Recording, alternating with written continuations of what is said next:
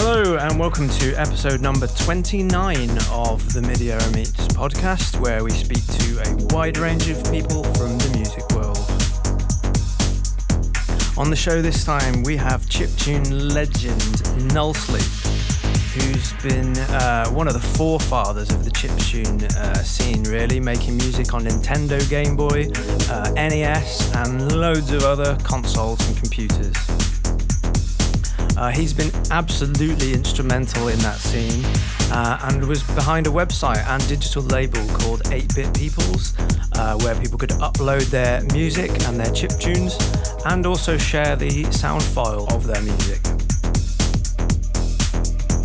There is now a GoFundMe page for the podcast. There is also a Ko-fi page if you want to donate to it. All donations will just go back into the running of the show and will be greatly appreciated. Okay, so let's get into the show. The first question I asked Nullsleep was about his musical beginnings. Yeah, I guess the one that sticks out to me first is the first kind of music that I started getting interested in was probably when I was around I would say 8 or 9 years old. I was really into classic cars, old Corvettes and things like that, sort of from the 50s and 60s, and it felt like that kind of naturally dovetailed even for a kid back then, with the music of that time. So I got really into classic rock, sort of oldies stuff, and had my parents buy me some cassettes of that stuff, and I would just listen to them over and over, which is really funny compared to where I've ended up. But yeah, that was kind of my early stuff. And then as I grew up into a teenager and entered my teen years, then I started getting into a lot of the same stuff that I still listen to now, and sort of broadening my horizons. And it was, I think that turning point for me was kind of around this time, in between, when I was listening to that sort of classic rock oldies stuff, and then the sort of a lot of electronic music that I ended up getting into. I remember seeing a movie called Electric Dreams, and it's a really strange movie, but actually I rewatched it fairly recently within the last couple years, and kind of still holds up in a way. I don't know if you've ever seen it, but it's it's kind of I guess the easiest way to sum it up is it's a story of a love triangle between a girl, a guy, and the guy's computer that has an AI in it. But this is from the 80s. So it was kind of a little bit prescient in terms of seeing where things are going now.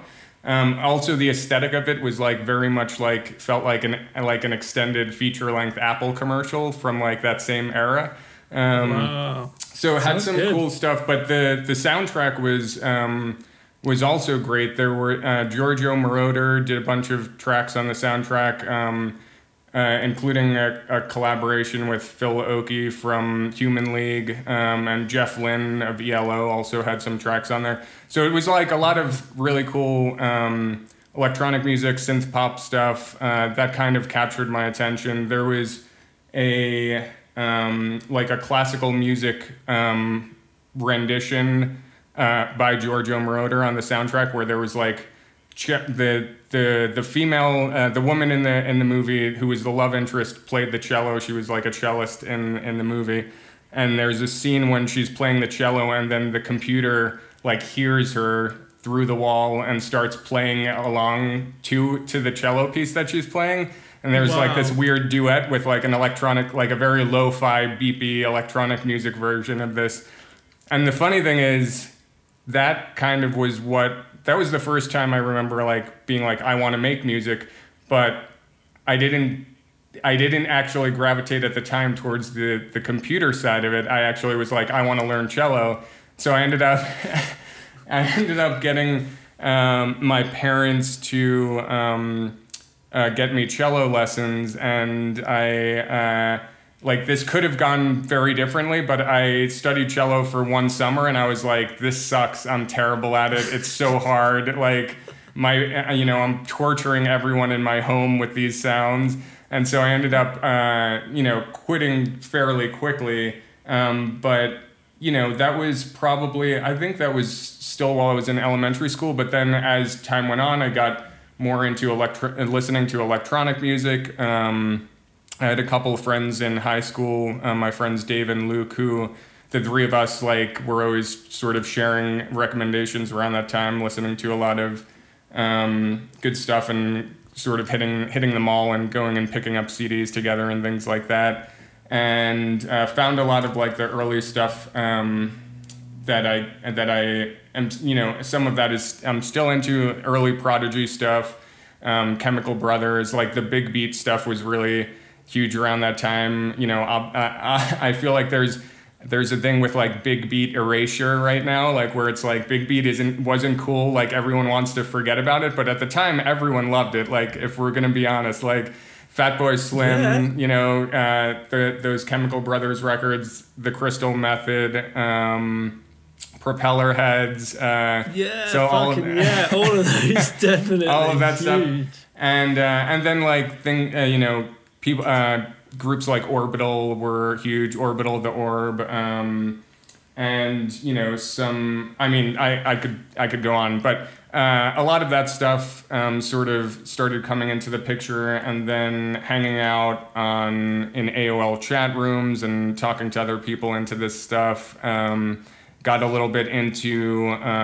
industrial also, with 9 Inch Nails and Skinny Puppy and KMFDM, and then through sort of listening to this stuff a lot and hanging out with people, both in real life and online, who were into it, started meeting some people online, especially who were then starting to try to make their own music, and it was either using trackers like ModPlug or Fruity Loops, of course, and so when I graduated from high school and left to go to college, that was kind of when I started. I had access to a high-speed university network. I started pirating audio software, and that's kind of when I started first writing music. Fantastic. Wow. First of all, that film sounds incredible. I did read on a page somewhere about you being influenced by it, and I was like, oh, this sounds good. I mean, it sounds amazing when you explain it, that there's that three-way love triangle. It reminds me of that film with Joaquin Phoenix. Where he falls in love with his... She or her? Her. Yeah. Yeah, I mean, straight away it reminds me of that, but obviously being in the 80s, it's probably got like you say, that aesthetic, totally. The styling, it must have seemed so futuristic then. Yeah, when I saw her, actually, the first thing I thought of was oh, this is just kind of an updated modern day version of Electric Dreams. It was it had that kind of. I mean, there's obviously differences in where the narrative goes, but there is definitely a similarity to it. Wow, yeah. And obviously all of those bands that you mentioned that were influential is that's literally all the stuff I grew up with, the records that I bought when I was a kid. And it is funny that sort of big beat scene just sort of disappeared. It was quite strange the way that but I always think the breaks are going to come back. I've just got this really weird nostalgia thing that's I love that genre. I love the nights of that, of going to those sorts of nights. Crystal Method were huge, they were incredible. I remember I've got some really old records of theirs. Also, Future Sound of London were another one. Yeah, I definitely forgot to mention them. They were huge for me. I mean, Accelerator is still one of the albums that I feel I got it was in heavy rotation when I first got it, and it has almost never left heavy rotation. I still listen to it a lot today, and it's just a classic. Yeah, their music. There's something about the future sound of London that I there is different for me personally than all of the others. That it always sounds current. It always sounds like they could have made it yesterday. Yeah. You know, like it really. What they did have I mean, they're called the future sound of London. Like they really, sort of they lived up to it. Yeah. Yeah. Like pretty ballsy move to do that, but you know, it worked out for them. Yeah, you couldn't call yourself that and just sound like some fucking generic shit that someone's making. I feel like, but was ISDN, was that one of their album titles, or was that another alias? But that didn't age as well. I'm like, ISDN, very futuristic at the time, not so futuristic anymore. Yeah, like the tech. Yeah, I guess the technology of it. But yeah, some amazing records. Yeah. Amazing records. Yeah, and you mentioned Trackers there. Trackers are sort of a slightly alternative sort of DAW to what we have now. Although we do have Reason now, Renoise now, which is like a modern tracker, updated modern tracker. Yeah, what were those early experiments with making music like for you? Yeah, so I mean, it ranged from before I really got into like audio software. I was doing stuff when I was still in high school with like QBasic, Quick Basic, running in on a PC, and learning how to program music in QBasic and making some like sort of like primitive games in there with my younger brother. And then as I got to college and started having access to high speed internet and being able to get on IRC and sort of like see who had like pirated software that I could use to make music. And I had like some direction from my friend who at the time I had only met online, Mike Hanlon, who was the guy who we would go on to found 8-Bit Peoples together. He was living in Detroit at the time. He had sort of been working on his own music for I think a couple years at that point, and he was telling me what he was using, so I would go online and look for those pieces of software. But in the early days, like the two that I played with a lot were Modplug, Tracker, and Fruity Loops. Modplug, I liked the tracker interface, but I wasn't really good at working with samples at the time. I was more interested in synthesizing sounds, and so I ended up early on gravitating toward Fruity Loops and just sort of using the built-in synthesizers that were in there to make some of the first stuff that I put out on 8-Bit Peoples, which was obviously horrible. The first music you make is like, when you get to a point where you're working on music, it's hard, it's bad. Also, I had pretty much no musical training except for that one summer of cello lessons, and so I didn't really understand how to write melodies or how to write beats or anything. I just kind of learned it all through trial and error. But you get to a certain point when things start sounding good to you, at least, and you're like, okay, this is cool, yeah, wow, okay, and then you put it out, and then later on, like, you're like, oh wow, that was really terrible. But you have to crawl before you walk. And so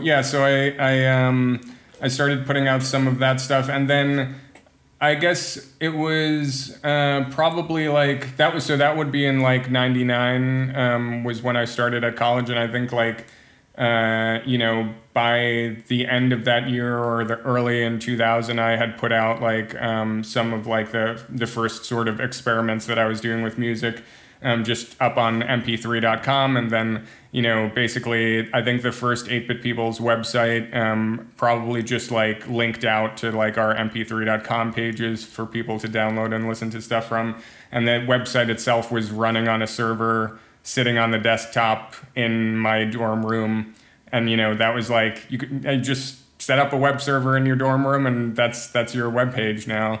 And then I think in 2000 is when I got I sort of started, the music that I was writing at that time was kind of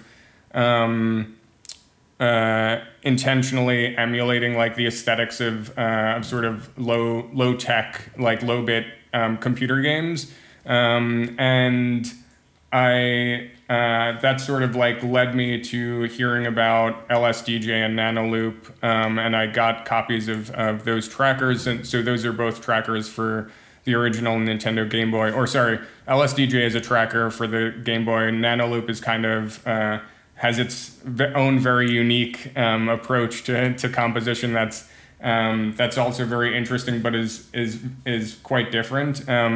But it's also multi-platform. Nanoloop. You can get it like worked for the Game Boy. Yeah, there's a few different versions of Nanoloop, and there's even like I think iOS and Android versions of it at this point.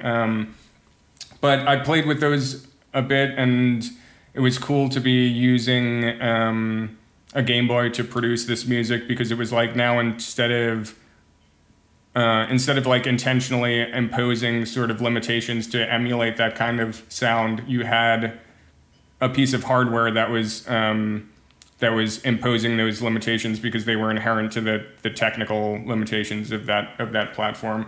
And so I gravitated towards LSDJ as the one that sort of I clicked with more. It was cool because it was the tracker interface that I liked about ModPlug, but it was synthesis instead of sample-based for the most part. There's one channel on the Game Boy that you can use samples on, but the other two are square waves with variable duty cycles, and then a white noise generator. And I liked the ability to sort of go in and be able to tweak those parameters and shape the sounds that I wanted to use in the songs. And so that was kind of where in 2001, that was like when my like current trajectory of like chip music began.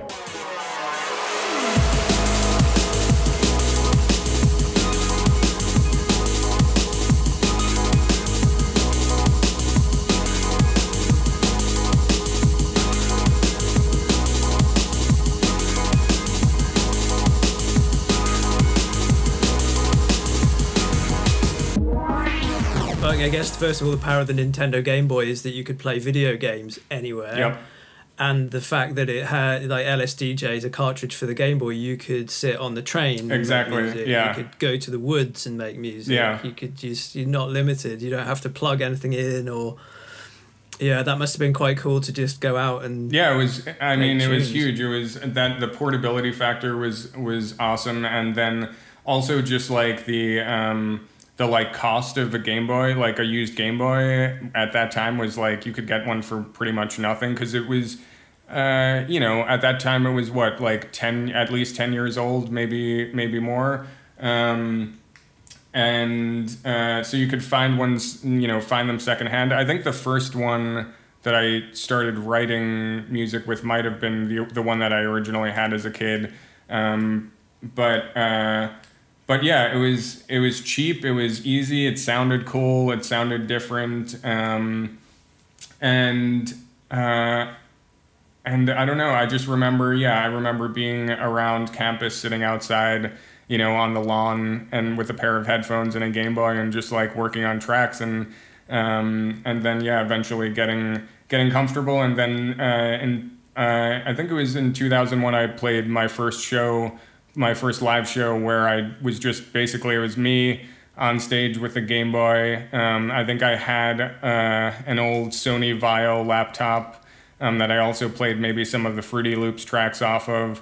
But I played some Game Boy tracks at a club, like I think it was like, trying to remember, I don't even remember if it was in Brooklyn or Manhattan, but it was alongside another guy named Minus Baby, who has also put out some releases on 8-Bit Peoples, and it was his first gig also, and he brought his whole desktop computer to the show, along with like a big old CRT monitor. No.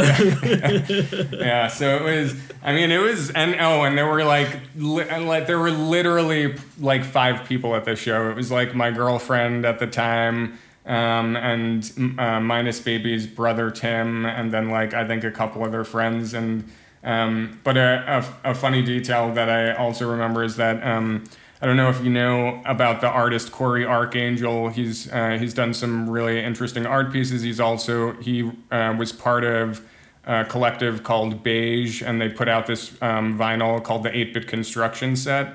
And one side of it was Atari tracks and Atari locked grooves, and the other was C64 track and C64 locked grooves. And he was actually the guy who did visuals for that show. So it was, wow. And we ended up, becoming friends, and he helped me at some point, a couple years later as I started working on music for the Nintendo Entertainment System.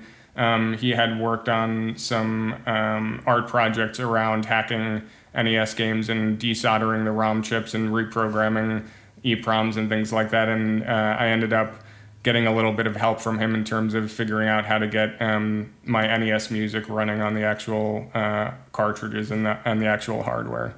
Cool, man. Yeah, because there are quite a few mods for the Game Boy, aren't there? There's like the Pro Sound mod that you can do. Obviously, it's quite handy to backlit your screen so you can see it in the dark. We all try and play the Game Boy like at a weird angle so you get the light on the screen. But once you have it backlit, it's much easier. And you needed to have some kind of way of lighting the screen if you were going to start taking it out and playing it in clubs and things like that. Definitely. So it was, I remember at the time those backlight solutions, I think, came around probably in large part because of the chip music scene and the interest in making Game Boy music.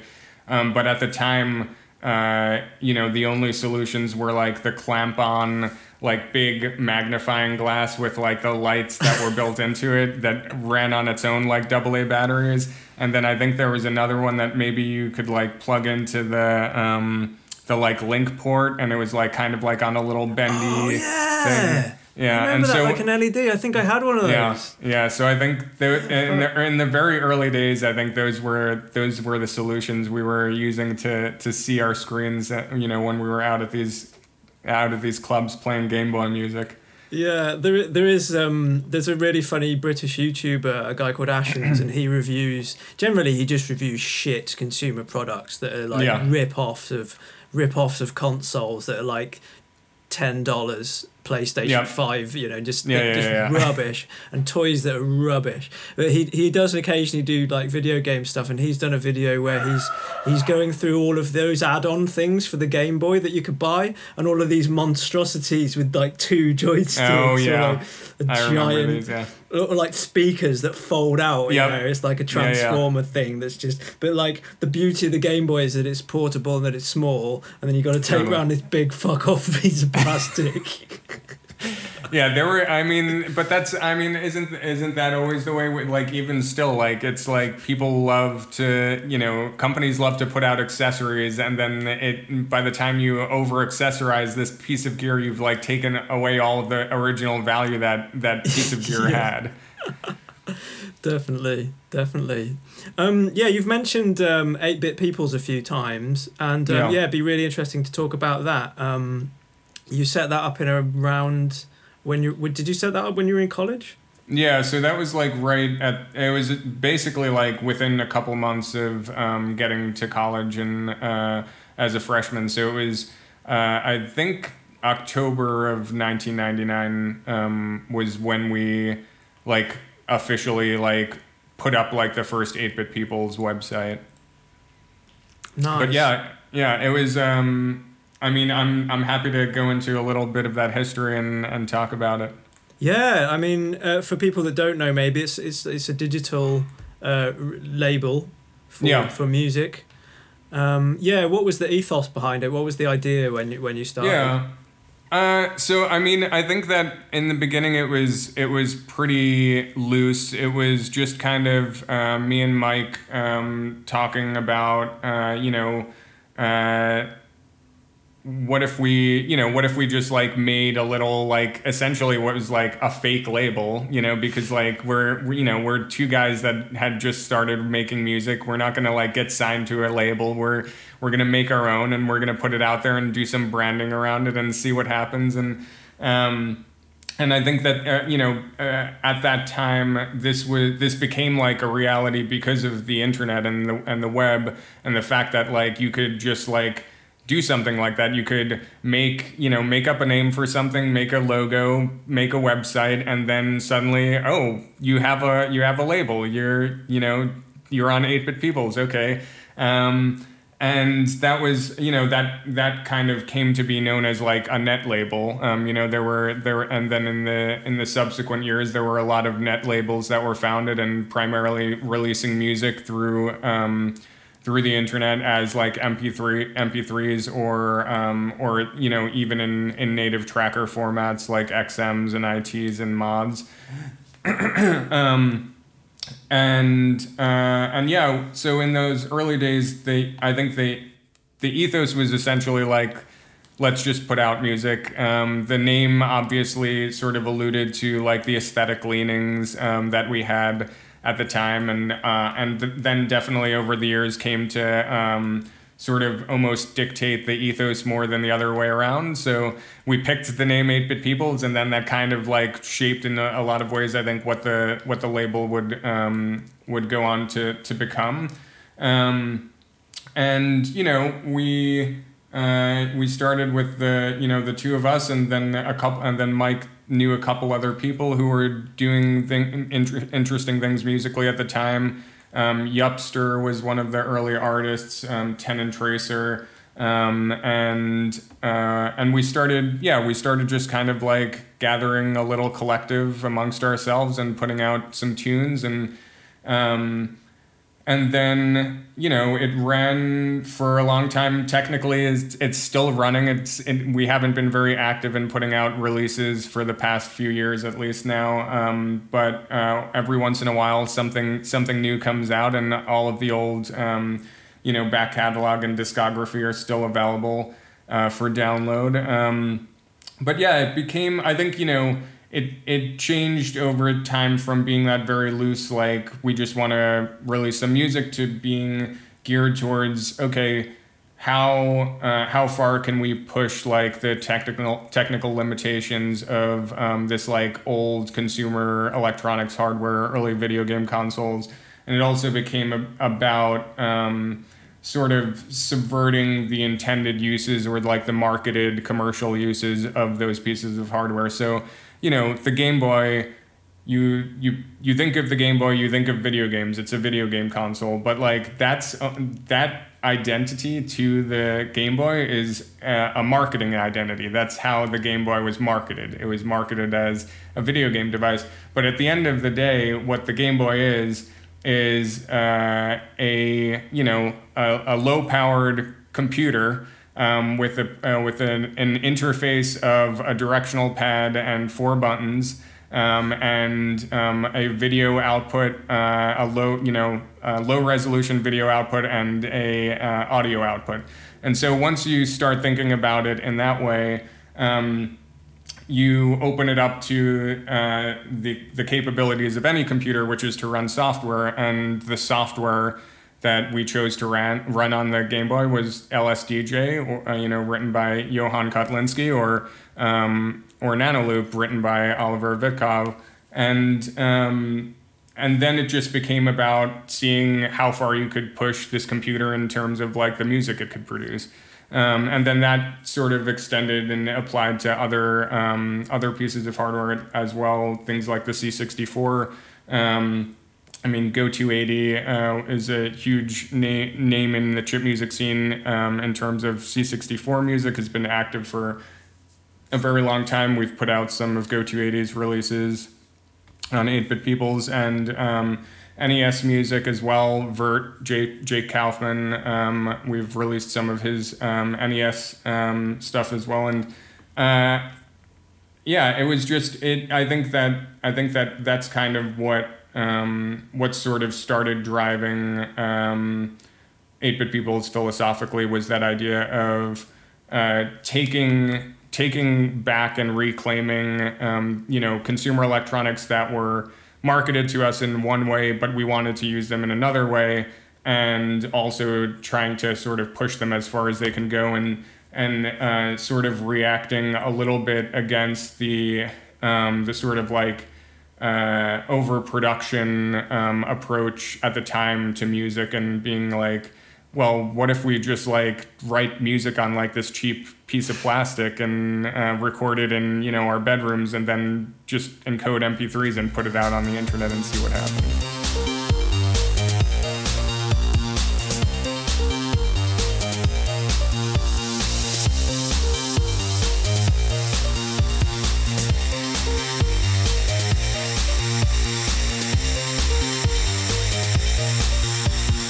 Yeah, it's a really, really great mindset to have, especially subverting the sort of the way that it was marketed.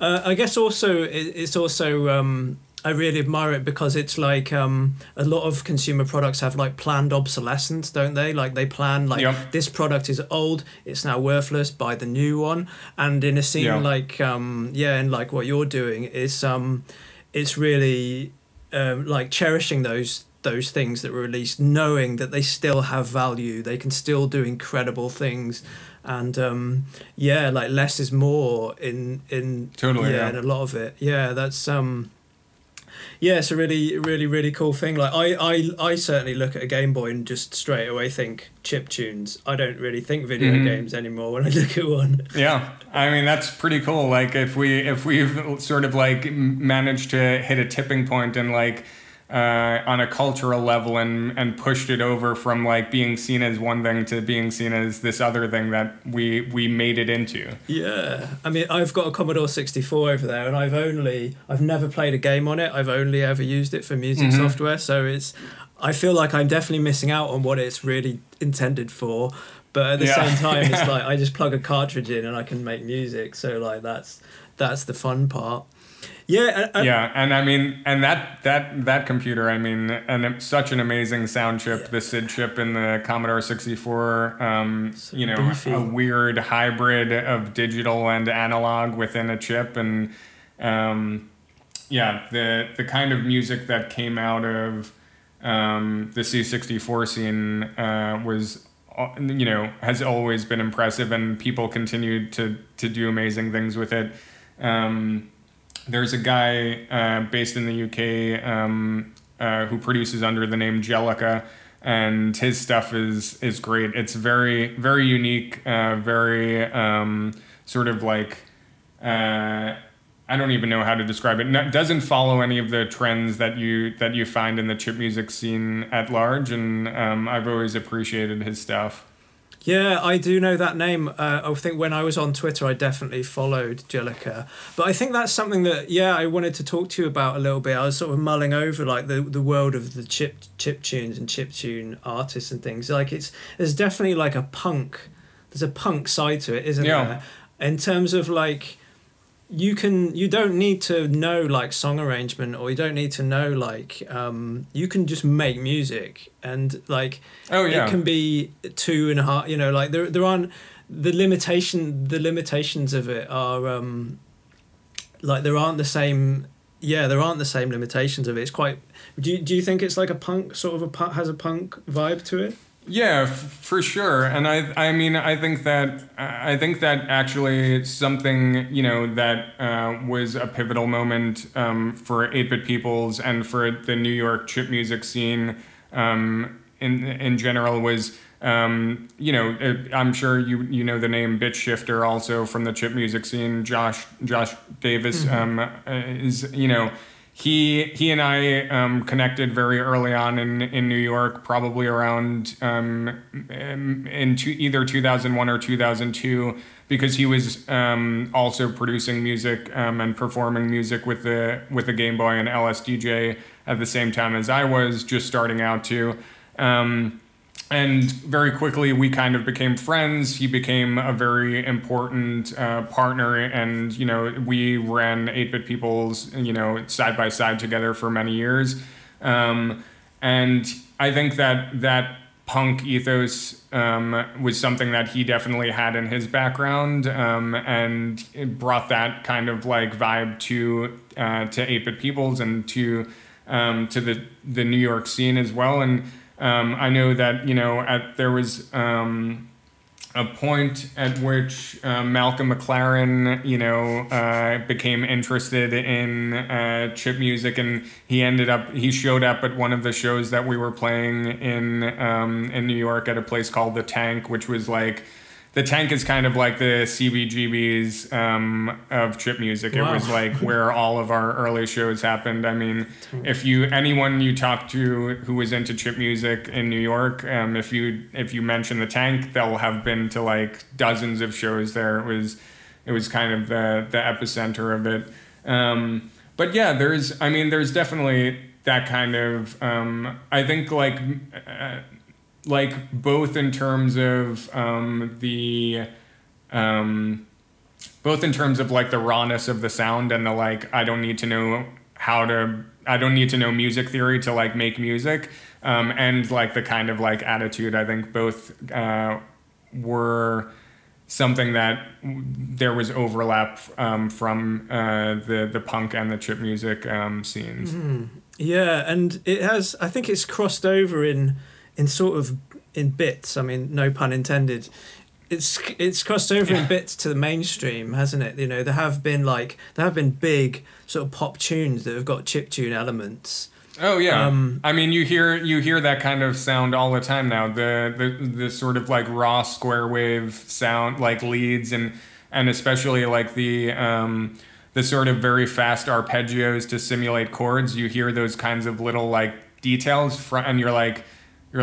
Initially, I think when it started making its way in, it was people actually sampling chip music, and now I think it's almost, it's more like those are just like little aesthetic techniques that have been picked up on and like incorporated into more mainstream music and electronic music in general. Mm.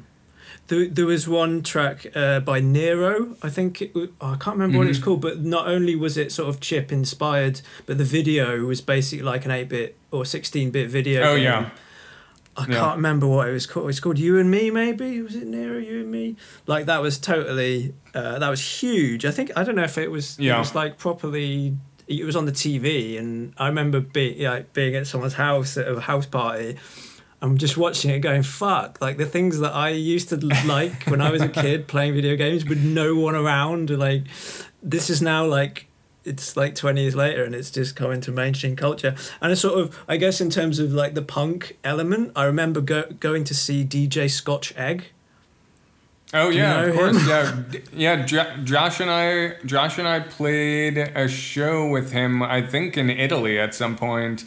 It was the three of us on the bill, and yeah, his stuff is amazing. Wow. I love his stuff. Yeah, like breakcore with a megaphone and a microphone. I mean, yeah, I have never seen it. I've never seen anything like that in my fucking life. Amazing. He's actually using the Game Boy. I think I'd maybe heard some of his tracks online and thought like, fuck it, like, this is tough. And then, but seeing it live on a PA was just like, wow, the energy this guy is my hero. This is disgusting. Yeah, are there any sort of... there is one crossover track that I would also just like to mention, which is a track called Backyard by a guy called Monty. And it's a house track. Okay. It's like a progressive house track, but it's got the most beautiful chiptune elements in it. Interesting. I haven't heard it. Yeah, I'll look it up or send me a link. I'll send you a link, man. It's one of the. Yeah. It's like really. It's not like a pastiche of chiptune. I think it's really genuinely a superb element in a really nice track. Nice. Yeah, real slow burning track, that one. What sort of artists would you recommend for people? Let's say someone who doesn't really know about chiptune. Are there any like seminal things they need to go to, do you think? I mean, I feel a little... I'm at a weird place right now in terms of my knowledge of chip music because I have, I was active for a very long time within the chip music scene, from, what we've talked about, basically from like 99 to 2000 getting into music, 2001 just starting to get specifically into chip music, and then pretty active continuously from 2001 through 2015, and I know a lot of the artists, that were active during that time period, but obviously I after 2015, I kind of have drifted away a little bit from the scene, and knowing as many of the new artists that are active now. And I got into modular synthesis and sort of like expand. I think I had reached a point where I felt like I had done a lot of what I wanted to do with these, chip music platforms, and explored a lot of the technical limitations of them. And I wanted some kind of new challenges. And I think I needed to sort of break out and give myself some of those new challenges in learning something new and having a new interface in front of me and getting some inspiration from that. And now I'm at a point where I'm kind of reintegrating the two a bit more. So I have a stack of modulars over to my right. But then at the very top of it, there's still an NES and a Game Boy sitting on a shelf that are, hooked up to MIDI and can also be sequenced along with all of that stuff.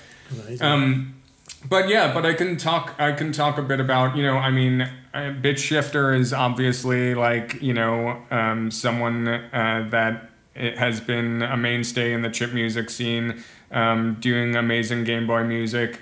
Infinity Shred are amazing as well, incorporating live drums and guitars alongside synthesizers and chip music elements. They started their life as a two-piece called Starscream, which was basically just Game Boy and live drums, and then kind of have evolved into this form of a three-piece that they are now. They're putting out a new album, I think this week or next week, and so definitely take a look for Infinity Shred. And Anamataguchi, obviously, one of the acts that came out of the chip music scene that's kind of blown up and become pretty big. Again, incorporating guitars, drums, bass alongside an NES in their case, and backing tracks, sometimes written on other tracker software. And Chipzel is amazing, Game Boy musician, has done a lot of video game soundtrack work as well now. Just did the soundtrack for a game that just came out called Dicey Dungeons. Did it, Super Hexagon was, I think, one of her early soundtracks. And she's just amazing. But I mean, there's so many people. It's hard to, I could rattle them off for the next hour for you. Yeah, but there's also a huge number of new chip music artists that I that only became active sort of after I left the scene and sort of drifted away a little bit. And the thing that's exciting for me right now is kind of coming back and seeing what's been going on.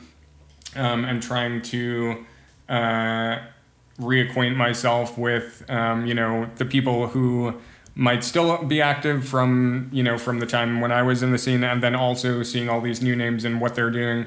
And there's a lot of great stuff going on, and it feels exciting and encouraging, because it did feel to me around the time when I kind of drifted away that the scene had got to a point where the sound, there was almost it had established its own sound, and it had become a genre which was antithetical to how I always thought about it and felt about it, which is it wasn't a genre. Chip music and chiptune to me was never so much a genre. It's supposed to be a genre stylistically or aesthetically. It was supposed to be it was only a genre in a meta sense of it was a genre in terms of the tools we used to produce the music. So it's you couldn't call no one says guitar music as a genre, because that's weird, because you can make a lot of different types of music with a guitar. And that's kind of how I thought of chip music. It was it's kind of weird, because it's referring to the tools and not really the style of what you're doing with them. That's a good point.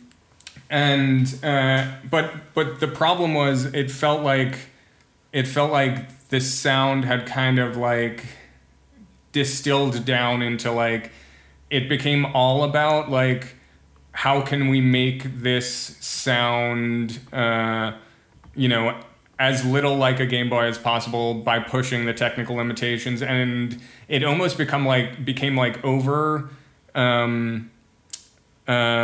I don't know how to explain it. It became like it's all about the technicality, and then it felt like it lost some of like the heart and the experimentation, and it was all about like producing like big like club banger kind of sound out of a Game Boy, which is fucking cool. Like it's amazing when you see someone play something like that out of a Game Boy, but like I don't want to like hear track after track like that like all night long at a party, or like during a set. I want to hear someone making stuff like that with a Game Boy, but then I also want to hear someone like trying to make ambient music with a Game Boy, or I want to hear someone making like, you know, power electronics or like drone or noise with like a Game Boy. And sort of, you know, hearing it stretch in all those different directions, I think is what was always exciting to me about chip music. And I think that what's exciting to me now is seeing this new batch of artists that are active, and some of that experimentation coming back into the scene.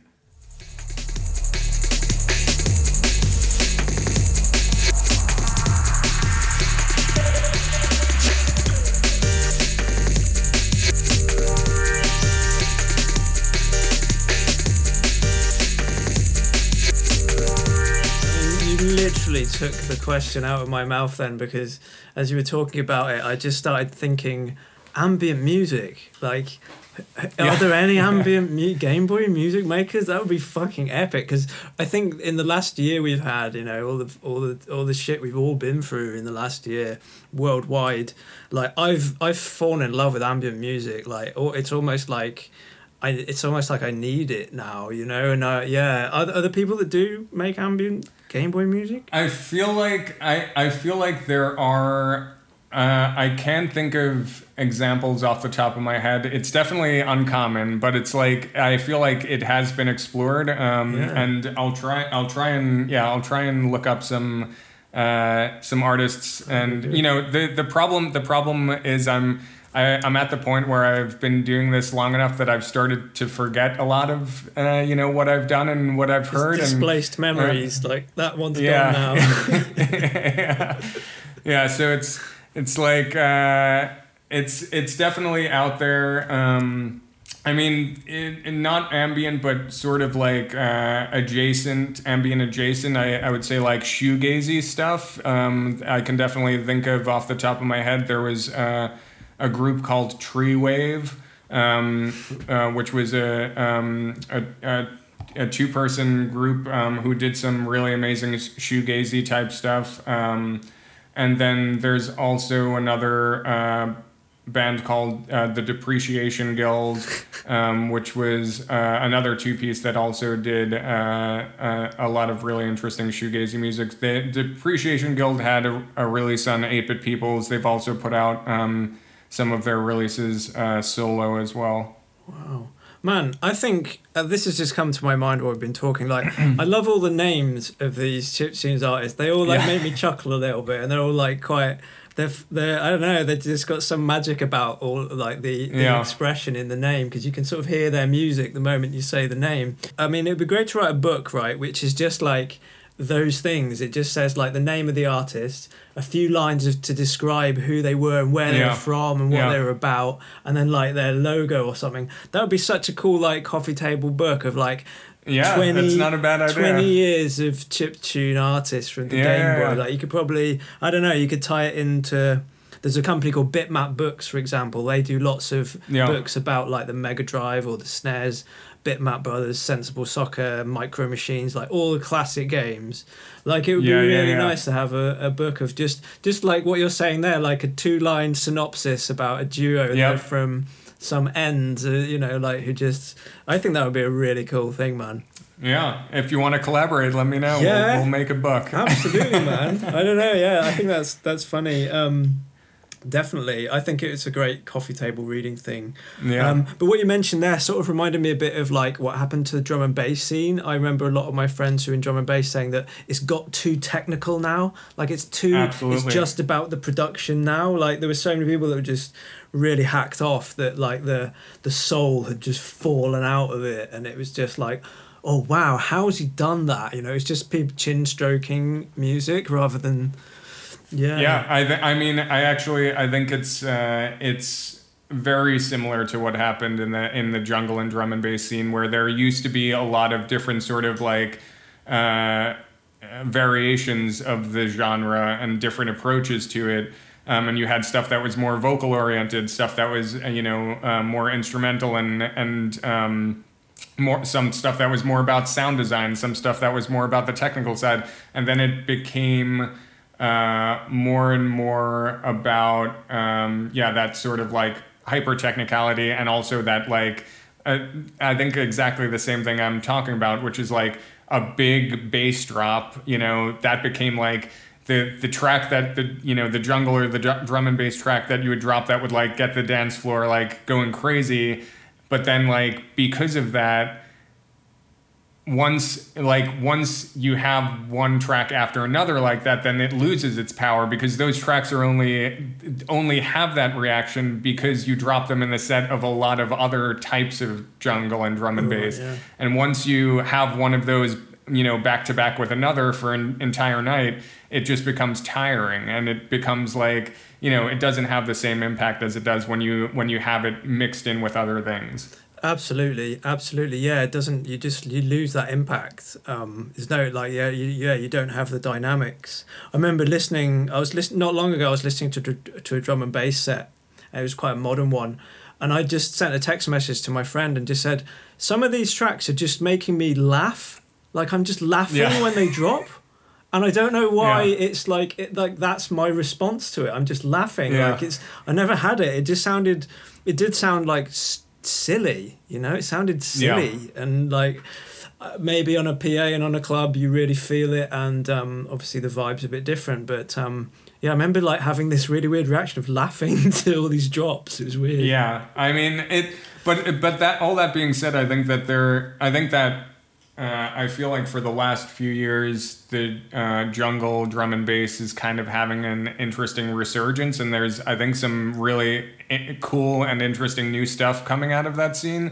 I've been really into the stuff Pete Cannon is doing, with on the Amigas, producing jungle and drum and bass tracks that are really, really great, have like that old school feeling to them, but he's bringing something new to them as well.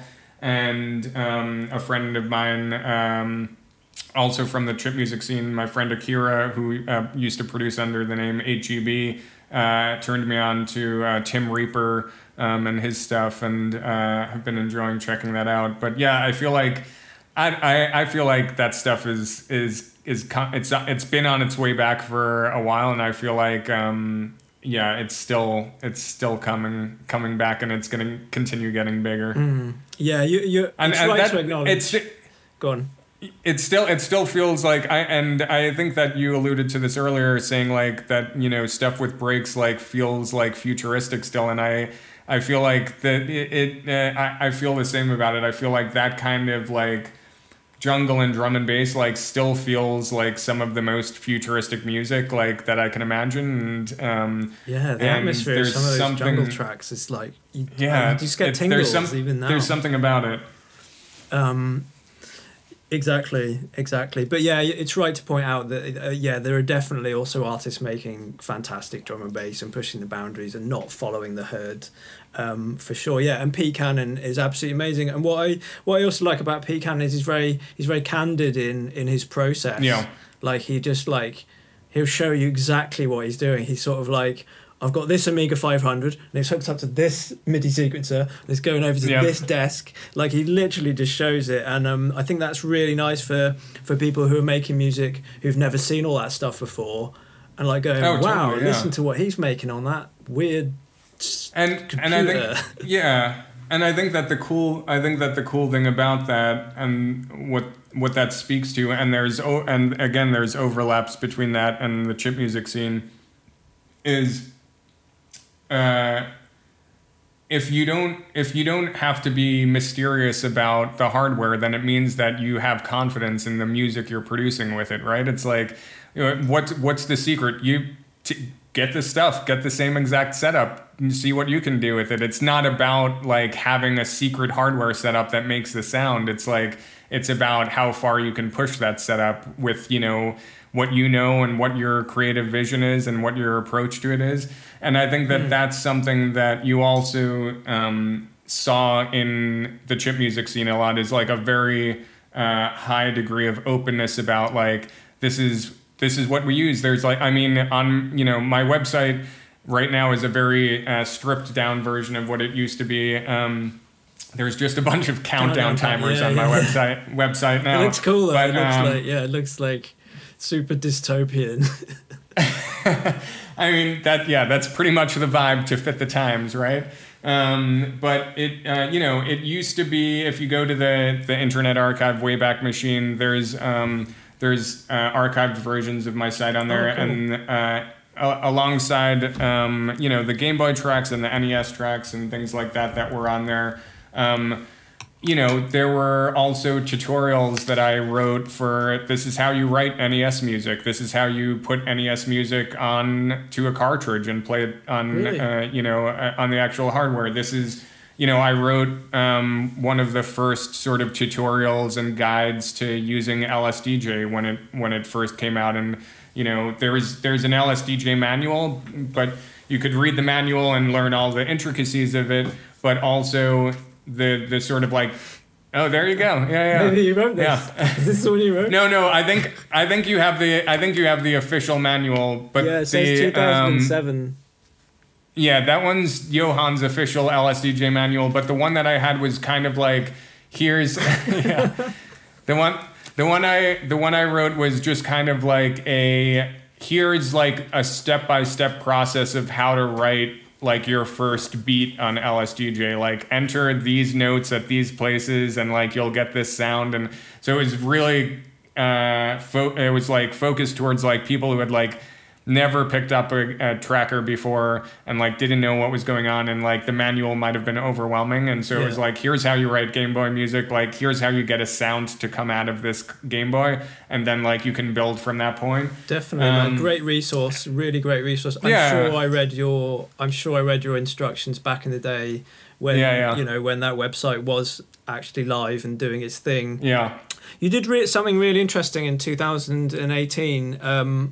I was on Twitter then, and I do remember sort of watching it sort of pan out. So you release a new song every week for the whole year.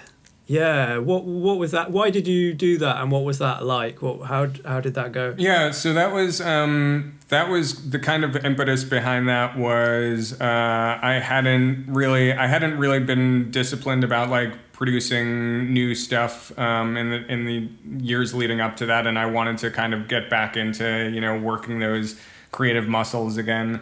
And the sort of thing that catalyzed me into doing that was there's a website called Weekly Beats where basically at the beginning of the year a bunch of people just sign up and they say, all right, I'm going to try and make a song every week for the entire year. And you essentially have, you have up until, I think it's like, I don't remember if it's Saturday or I think it was Sunday night, at a certain time you had, you could upload a track up until that deadline. And then like after that, like you lost the ability to upload a track for that week. And so it basically motivates you to like, there's like a deadline that exists outside of your control, and like if you get something uploaded within that time, then you have a song for that week, and if you miss the deadline by 10 seconds, then that's it, you missed that week. And so it kind of forces you to say like, all right, I'm not going to be precious about it. I'm not going to like try and write the perfect track. I'm just going to try and write something this week. And the experience of participating in that project was Yeah, I mean, it was hard. It was definitely like there were times when I was like stressed out, and I was like, "Fuck, what am I gonna write?" This week I'm getting I don't know, I'm getting bored. I feel like I'm writing the same stuff over and over, and so you kind of had to push yourself creatively to like explore new sounds, explore new approaches, and then also just just kind of like. Change your approach to music in terms of like thinking about what a track could be. Like it doesn't have to be like a perfectly composed like start here and like end here and go through all these different movements. It could be something that's like an ambient track. I did one of the tracks that I did was kind of like an ambient drone noise track that I wrote with an ARP 2600, and that was just like a matter of like I sat down that week and I like sat down in front of an ARP for an hour and made a bunch of textures, and then I recorded that hour, and then I edited it down into like a 5 or 6 minute track, and put that out as that week's piece. But it was funny because at the beginning of the year I would basically like start a track at the beginning of the week, work on it for hours every night all through the week, and then have the track done at the end of the week and be like, okay, but like still feel like I needed more time, still feel like that was rushed. And then the further on the year went, like I would wake up like on Sunday morning and I would be like, all right, time to make a track, and I would just start writing something and be like, okay, 2 hours later I got a track, all right, record it, like send it out. And the thing I think that was interesting and that I learned through that process was that like the time spent on a track didn't necessarily correlate to like how good I thought the track was, and like I was able to write some really great tracks in a few hours. And some of the tracks that I spent like days and hours each day on, I don't think were as good as the ones where I was like, here's an idea, like get it down, get it out. Like that's, it's almost like it forces you to distill a track down to like the core idea and like not polish away all the like little rough edges that give it the character. And then because of that, it's like, it's a better track in the end.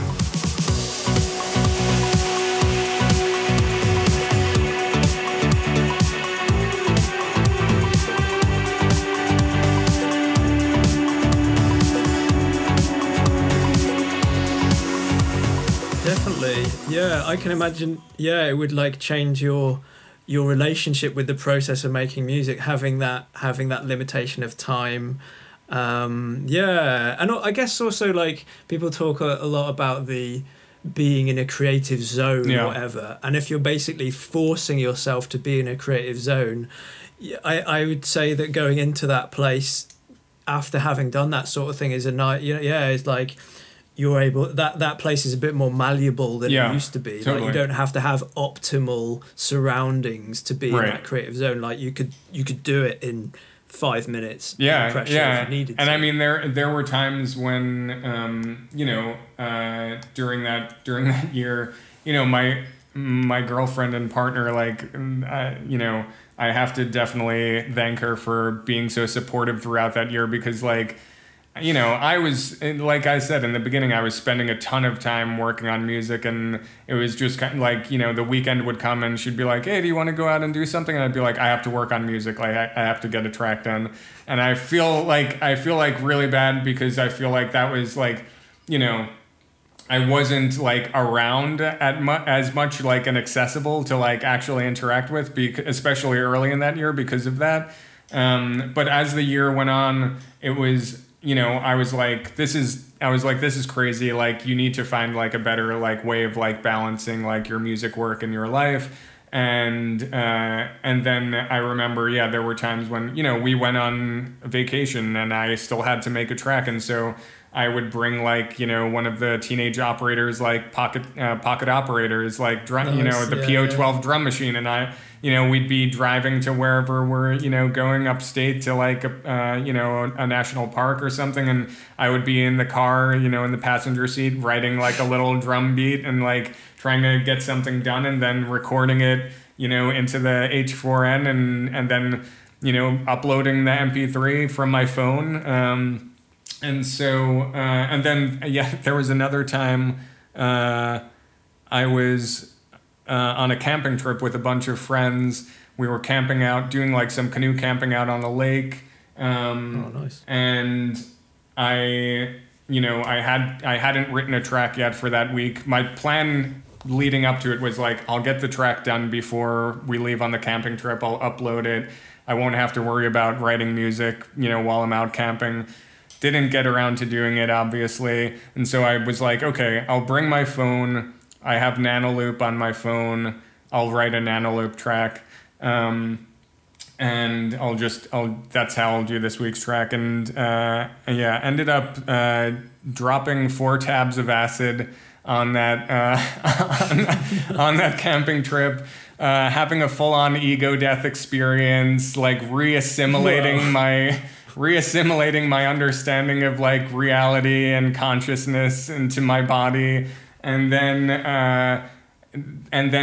that night, basically was up all night writing a Nullsleep track, and then like uploaded it in the morning, and that was like my track for that week. So it became much more of a wow. Something that was like, I was like, I have to put aside everything else in my life in order to make these tracks each week. And then it became very much like how do I just like integrate making music into my life in a way where it's like it can fit in between anything that I'm doing, and I can just not be as precious with it, and just be like, this is just another thing that you do, is like write music.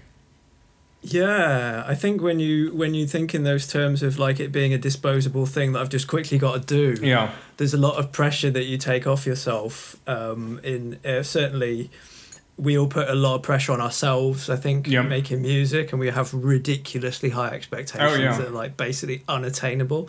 But having something where it is just disposable, that like, I've quickly got to do this. It totally makes sense what you're saying, that you actually turned out that you make great stuff in a really short period of time. And I think that that approach of like thinking about it as like the even if you're thinking about it in a sort of like disposable approach, that doesn't necessarily mean that that's like the outcome of it, right? It's like that. It's like you're just like you're freeing up yourself from like expectations, but in that process, you're actually maybe giving yourself permission to like be more experimental and free, and like expressing yourself, and then potentially leading to better outcomes than like you would have gotten if you had all of that pressure that you were holding, on your shoulders. And I think that kind of goes hand in hand with like this, the phrase like that has kind of been my mantra for like this year. I was like, the perfect is the enemy of the good, right? It's like, if you're always trying to aim for something perfect, like you're like, sometimes you never even get anything out. Like, and I think that's like been a problem for me in the past, is like having a sense of like, I need to like, especially for things like, I am, in terms of a musician, I feel like I'm more of a performance-oriented musician than like a recording like studio musician. And so for me, it's my interest in music is really about like writing music and playing it in front of people, and having that kind of two-way communication that happens during a show when like there's someone on stage playing, and then you're seeing the energy and the reaction from the crowd, and you're able to like respond to that in a feedback loop. And I think that for me, it's always been hard to approach recording material, because you lose that, and you're kind of like, you're taking this like piece of music and you're kind of like freezing it in like a single state. Like it becomes like the version of the song that everyone knows, and you're putting it out there. And so because of that, I'm like, but it has to be the perfect version. Like it has to be exactly how I want it, and because I can't ever change it after I record it and put it out there. And so I think it sort of goes under the microscope. Yeah, and it's like in that process. Yeah, and so it becomes, and I think that can be a little bit paralyzing if you think of it that way. And so I think I've started trying to think about recording differently, and just thinking about like it as it's not to me like the recorded versions of my tracks aren't like definitive versions. They're like snapshots of like, this is what this song could sound like. Like when you hear it live, when I play it live, it might sound totally different. It might sound like this, it might sound like something else. And I think that just that little change in how I approach thinking about it has made it easier to sort of record and release material. Definitely, man. Definitely. I think, for example, seeing artists like the Chemical Brothers live is exactly like you're saying there. You know, they have these definitive album versions, but when you see them live, you can hear the bass line of a track that you know's coming in, and you're like, what is it? It's totally different. Or they have these extended cuts of their tracks, and I think it's tremendous that you do have that approach of being a performative thing, that you sort of have the two-way back and forward with audiences. Yeah. That's cool, man. For me personally, I'm just like, I find my sweet spot is improv. Oh yeah. Just improving completely with no plan. Yeah. For some reason, that's where I just love being on that knife edge of, this could sound fucking terrible, and then it does sound terrible, but then you pull it back and it's the most amazing thing. I love that. That's actually, it makes me that makes me think of I wouldn't say that I thrive under a full-on improv situation. I feel like that's definitely like outside of my comfort zone. I think what I would say I like to approach live performance as is like a live remix of a track. And so like I like to have the structure of the track, the heart of the track, everything sequenced out, and know that like I can kind of guide the how long I spend on each part, moving one part to the other in the track, and which parts of the arrangement I bring in or out at different times, and then how I change the actual synthesized sounds like in real time, and that kind of is like my sweet spot. But I will say I recently played on I played like a live stream show a little while back for this I guess collective called Does It Bang, that's organized by this guy Nick Drexler and Lucy Stoner are kind of like the two main people of running Does It Bang, and they're awesome. They put on really cool parties and like online parties and live streams. And it was great having that opportunity to sort of be a part of that. And but the thing was, I hadn't played like a live stream show. This is obviously because of like everyone is doing live stream shows now for the past year, because we've all been living in this weird world. But I hadn't done one, and so I was like, all right, I have to make this look cool. I have to make it sound good. I don't know what I'm going to play. So I'm like working on, I had like also at the same time, I had a really big project going on at work that I was like spending a lot of time on as well. That was also around live streaming, but I was like, it was more on the technical side of like figuring out a live stream setup. So I was like, okay, this will help. I can like figure out all the technicalities of like the live stream setup from like the AV perspective, and then that'll inform like how I approach the live stream performance. But because of that, I like hadn't had the opportunity to like spend as much time on the music that I was gonna play as I wanted. And so I had like 6 tracks that were like, beginnings of tracks that like didn't really, like they started and they like progressed to a middle point, and then they didn't really have any way of like ending.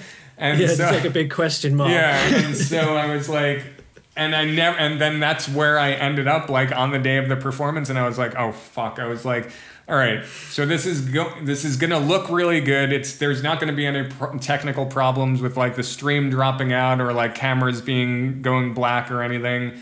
I had like like a multi-camera setup that I was like switching between 3 different angles like during the performance. I had visuals streaming in and like getting chroma keyed and overlaid over like the performance from like another laptop that was running like what's essentially like a standalone version of like the Winamp visualizer, Milk Drop.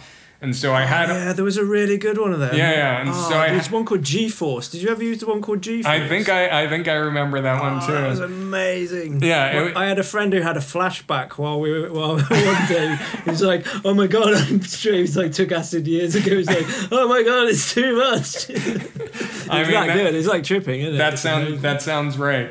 But yeah, so I had this like crazy setup, like in terms of the AV setup, and then I had like this very like what to me felt like extremely half-baked musical setup ready, and I was like, fuck, I'm just gonna have to figure this out and do this, and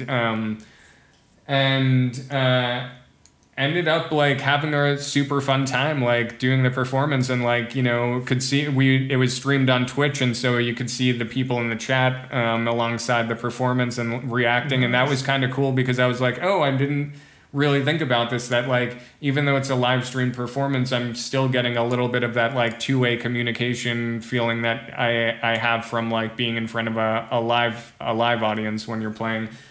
And yeah, I had a great time. I was like also had recently got a Re 303, the TB 303 clone, and I was like, wow, it's actually amazing how far just an acid bass line will take a set. And you just have that acid bass line running and just continue tweaking that filter and resonance, and then, you know, playing around with like which beats are coming in, and you can really stretch an acid bass line a long way.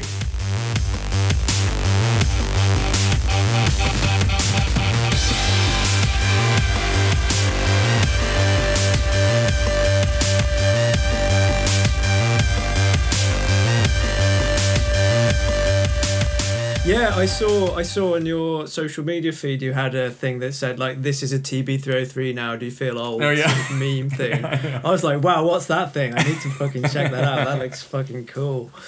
Yeah, like a mini TB303. I will just say at this juncture, I need to commend you on taking 4 tabs of acid and then being able to write a track after doing that. Well, it was. I mean, yeah, it's. I think that. As one would expect under those circumstances, like when I finished the track, I was like, fuck, this is fucking incredible. And then, you know, like 2 days later, I listened to it and I was like, all right, this is a little bit crazy, but it's got something to it. But yeah, I mean, it felt amazing to be writing it while still sort of coming down off of that. And, cause I felt like I was in the middle of this like sound space. It's a very droney, like very like oversaturated, distorted kind of like track, and it felt very like enveloping when I was working on it. But yeah, it was you know, you got to do what you got to do. Man. Get that track done. Yeah, which track is it, by the way? Do you know which one it is? It's not up on my SoundCloud. It was so I should say that project with working on a track every week, you would essentially like have to, like I talked about, you'd have to upload the track by the deadline on you know, Sunday evening or something, and it would go onto the site, the Weekly Beats site, and then alongside that, I was basically taking those tracks and then I was like uploading them to my SoundCloud. But a little more than halfway through, I stopped uploading them to my SoundCloud because I was like, I just need to focus on like getting them done. And I had kind of taken on a little bit too much when I started uploading them to SoundCloud, because I was like, oh, if I'm putting them on SoundCloud, they need like an image alongside them. And so then I was like making an album cover every week in addition to like a track every week. And I was like doing, like, if you look on the SoundCloud, like it's a bunch of like 3D models, and so I was basically like doing a bunch of like 3D modeling and like sculpting and things like that, and coloring to like get these tracks to have like associated album covers. And at some point, like halfway through the year, I was just like, fuck, this is so much work. It became the kind of thing where like I could write a track more quickly, but then I was like spending a lot of time working on album art for it. Yeah. And so I had like filled up the time that I had like reclaimed from the music for my life to like now it's filled up by like graphic design. And so that track and like a bunch of the others like that happened later in the year live on like the Weekly Beats site, but they're not up on my SoundCloud. But that's also something. A lot of those tracks I'm planning to revisit this year and sort of do a little bit of extra production on and start putting them out on some actual proper releases. Yeah, it'd be really, really interesting to hear it. I get the image of like myself or, you know, just somebody spending like 5 minutes on a track, 2 hours on the artwork, and then about 6 hours trying to think of a good name for it. Yeah. You know? And of course, the name also, yeah, naming tracks is always like a big thing for me because I feel like it's such a, it's like the context that someone enters into listening to that piece of music with, and like. Yeah, you could entirely change someone's perception of a piece of music depending on like what you title it. You know, you could be Definitely. Kind of like very serious, very like cerebral, or you could be very kind of like offhanded and kind of almost jokey with it. And I think that it's like titling a piece of art, right? It's like that. You know, it entirely informs your experience of how you read that piece of art. Yeah, like you say, it is like the first point that you encounter the artwork. I did see something quite funny the other day where they'd rewritten Autechre track titles with the titles they think that they should have had. Yeah.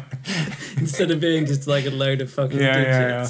They'd called it like the Hamilton Warehouse Module 4 or something. You know, they called it what they interpreted its name should have been, because they can't remember these ridiculous song titles. Cool, man. Well, yeah. I guess would be important. You've just done a release these last few days, haven't you? Yeah. I just put out a release last week. It's a four track Game Boy EP called Chasm. It's essentially Game Boy material that I wrote. I think the tracks on this release were written sometime between 2007 and 2011. And then, there's a lot of Game Boy material that I had sort of written and performed for many years and never actually recorded and released. And so I have made a conscious effort, this year to begin recording and putting that stuff out. And so this is the first in a series of what will be at least 4 EPs that I'll be releasing over the next few months.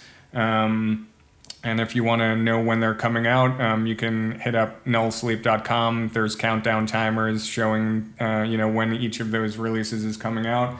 And I'm putting them all out on Bandcamp. So yeah, it feels good to get this first one out for sure. And what was it that brought those 4 tracks together? Were they all made at the same time? What was it that made you? Yeah, it was so how I approached it was basically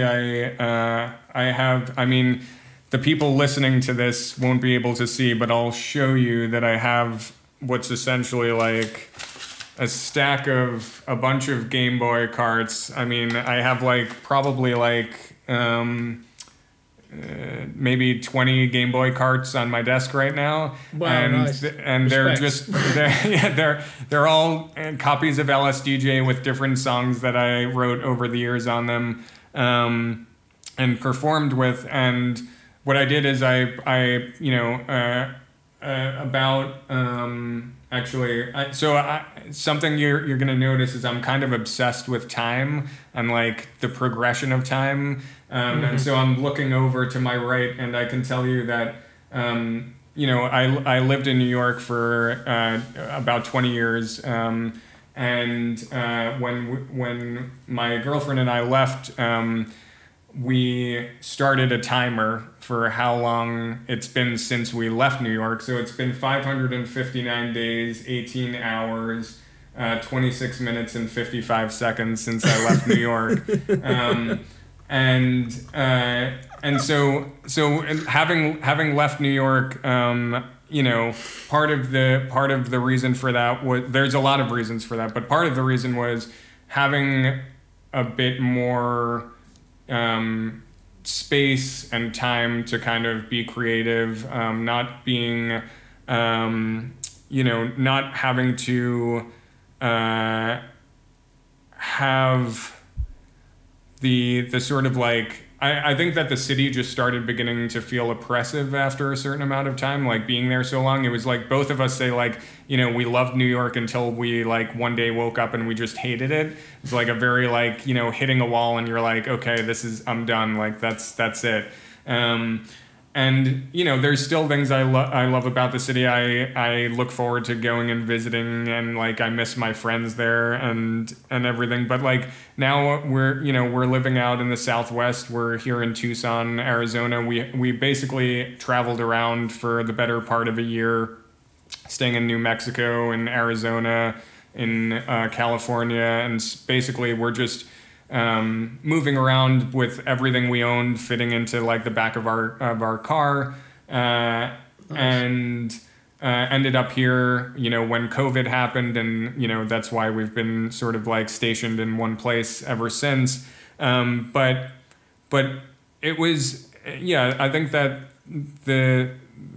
what led to this moment and sort of like taking this opportunity to start recording these things is that there's a long time has passed. There's like some things that happened in my life that were like very traumatic along the way, between the time I wrote these songs and now, and I was in a very dark place at some points, very depressed, like suicidal for years, and I think it was hard for me to revisit some of these pieces of music because of those associations. And over the last few years, I've been able to like do a lot of healing and sort of being able to like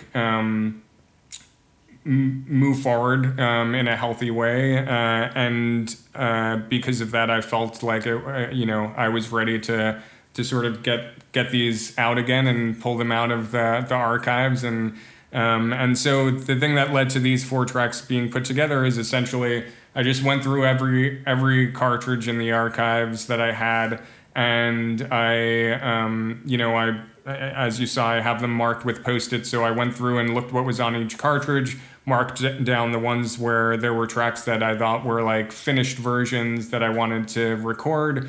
And then I essentially recorded every one of the tracks that I wanted to, multi-tracked them out. So each channel of each track is recorded separately. And then once I had all of the tracks recorded, which ended up being like 16 or 17 tracks total, I just started trying to listen through them and figuring out which ones felt like they told a story when grouped together. And so these 4 tracks, Chasm, Disaster Fetish, Shadows in the Sky, and The Other Self, felt like they formed a narrative arc for me. And they sort of like make up what feels like the first entry point into this like EP series. Yeah, going back through those archives and going back through those old tracks, it's like a wonderful experience. But yeah, I guess I've also had very dark times in my life, traumatic times, so I can relate completely to going back to tracks made at that time and sort of it bringing back a lot of emotion, a lot of memories, because I think that's what music does, isn't it? It's like, oh yeah, it's really, a time machine. Yeah, it's like it's much higher. It's a much higher resolution than we can see. I think we can hear over like 10 octaves, but we can see over 2 octaves. So the depth of emotion with music is huge. So I think that's really, it's a commendable thing for you to go back through those things and find, the love and cherish those things that you created then. And sort of slightly retouch them and bring them back to life, man. It's been a challenging experience, but it's also felt like obviously very rewarding to finally be like, this stuff is out in the world now. Like it's not like going to be lost, in time. It's like these are songs that I played live, many times and in front of people, and there are people that, over the years have been still asking, like, when are you going to release Shadows in the Sky? When are you going to release, these tracks? And so it feels good to like have them out there and to know that like, with these, they mean one thing to me, but like they also mean something different to every other person who heard them at all these different performances. And those people have their own associations with the songs, and like they, those memories might be good for them, and like, maybe there's hard memories for them too. But like it's cool to have the ability to like give them something that then can allow them to also revisit those times in their lives and sort of connect again. Yeah. Well, it sounds great, man. I've been blasting it out the last few days. It sounds really good. I love the artwork too. The artwork's absolutely fantastic. Thank you. Looks beautiful. I always think that's really weird when people interview artists and they say like, or like the desire people have to know what a song is about. Like the artist written a song, like what was it about? What's the meaning behind that song? Because I don't know, from my point of view, that's fairly irrelevant. All that matters is what does it mean to you? Like, what does it mean to you? That's the thing that, it's sort of interesting that people have this desire to really know what a song meant to the artist. Like, what were they? Yeah, and it's, I feel the same. I'm like, I don't know. Also, I don't know the answer to that question half the time. Like it's very subconscious for me, like what a song means. It's like, I know that, it's music for me is like, and I was just talking about this earlier today with like a friend, like I don't sit down like to write a song and go like, I'm going to write this kind of song, or I'm going to write like a song that's happy or upbeat, or I'm going to write a sad song. I just start writing music, and what comes out, and then I like have to live with that. And, that's kind of like, that's the song. And so I feel like it's, for me, music is kind of like just like emotional snapshot of like where I'm at in that moment. And like a lot of it for me is also, I think that subconsciously as a track starts to take shape, I can start picking up on maybe what the vibe of the song is, and then accentuating it and emphasizing it a little bit. And I do like to think about songs as like a form of like world building, almost like, creating like a space that people are brought into, and like creates some kind of like, not just like an emotional feeling, but also like maybe creates some kind of like imaginary like vision of like what this song looks like to them. But I think I agree with you. I'm always more interested in hearing what that place is that it brings people, and or hearing what that emotional feeling it is that it brings to people, more than like telling them, this is what I saw when I wrote it, or this is what I felt when I wrote it. And because then it's interesting if you have, you know, someone share what they saw or what they felt, and it is the same as what you felt or what you saw, and you're like, wow, okay, we're connecting on this because like that's really coming through in the communication. But I think it's also really interesting when you hear a very different interpretation of it, and you know, you can really appreciate the nature of like of abstraction, and how like we as like humans like put our own meaning onto things that like have, you know, we find a pattern in it, we find meaning in it. And, you know, that applies not just to music, but like everything in life. You know, we create meaning around us. You know, we create narratives about like what our lives are and what our lives mean. And, you know, I kind of am of the opinion that that's like the only meaning in the universe, like is the stuff that we create, we make up, but there's like not really any meaning beyond that. But maybe that's good enough. I mean, you know, we're weird. We're a weird biological anomaly that, you know, a bunch of, you know, atomic particles and molecules bumped around into each other for, you know, a long time, and eventually like life emerged, and then eventually like intelligent life emerged, and then, you know, we have been either blessed or cursed with like consciousness and like awareness of a self, which is like also just like a construct. Like I don't really believe that there's like an inherent self. Like we just like have developed that as like an evolutionary, probably survival skill of like, there's me and everything else, and I need to protect the me part. But like really what separates you from everything else except for that idea. And yeah, I don't know, there's like, it's just nice to be alive and to just enjoy the weird hallucination that being alive is, maybe. And maybe that's enough.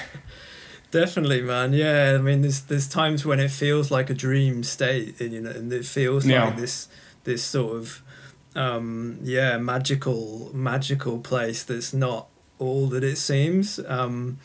Definitely. I think like we are like one. Everything is like connected. We are all this big collective force together. So yeah, seeing those differences is like it's pretty semantic, really. Yeah, and I think that that's one of the things I love about music, and is that like shared experience of music and how it does make you feel like connected to other people. And it breaks down a little bit of that, like, you know, like as corny as like some of like the old school like, you know, rave like Plur vibes were, like that's also really beautiful. It's like, you know, there's something really nice about those sentiments of like, you know, unity and, you know, love among people. And like it's you know, as much as you could like make fun of it as, you know, of course it's because like people were on drugs, but like it's not something that we shouldn't aspire to regardless. Like we're all, you know, like it just makes looking at the kind of things that are going on in the world so ridiculous. You're like people fighting over like the stupidest things, like all this bullshit drama that like happens, people like, you know, just like all of the violence between different groups of people, and you're like why? You all of these distinctions between people are made up things. We've just created them in our heads. We don't have to, like, the only universal is like we're all here and conscious of the fact that we're here. We're floating on a big fucking rock in the middle of like an endless universe, and like we have to make up things to like fight with each other. Like just like let everyone live their lives, live your own life. Like don't cause any harm to anyone else. Like if you can make their lives better, like it doesn't seem that hard. Like definitely. If we were all doing that, we'd all live better lives. Yeah, like we'd all elevate up together as one. Yeah, man. Absolutely. Yeah. I totally agree with you, man. I think that's a good note to end on. Unity of planet Earth. Yeah, Plur. There you go. That's that's the ending note for this interview. I'm down. Yeah, man. Well, yeah, it's been fantastic to speak to you, man. I really appreciate talking to you. Really appreciate your time. Yeah, thanks a lot. I had a great time talking with you. Yeah, and yeah, you've been a seminal chiptune artist that I know has been in my consciousness for a long, long time, and a lot of other people. So thanks for all the stuff you've contributed to that. Absolutely. I'm looking forward to putting out the rest of this material, and then some new stuff after that. Excellent, and possibly a book for the coffee table. In the years to come. We'll see. Let's email. We'll talk about this coffee table book. We'll see what happens. Nice, man. Cool. Well, thank you very much for speaking to me, man.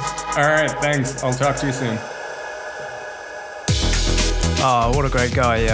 Really enjoyed speaking to Nullsleep. The list of artists that he spoke about in the beginning of the episode is essentially the artists that I grew up listening to and that were my all-time favourite artists. So that was an amazing thing. He's really been a driving force in the chiptune scene for a long time, and it's great to see him releasing new material. So do go on Bandcamp and check out his website and support his amazing music. Okay, next time we're speaking to a singer-songwriter who is an amazing artist. She writes really wonderful pop songs and also makes really great videos too. We have a discussion about life and about lots of things aside from music, which is very interesting. Please check out the Ko-fi page and support the podcast if you can. It'd be greatly appreciated. I'm midierror, and I'll see you again soon.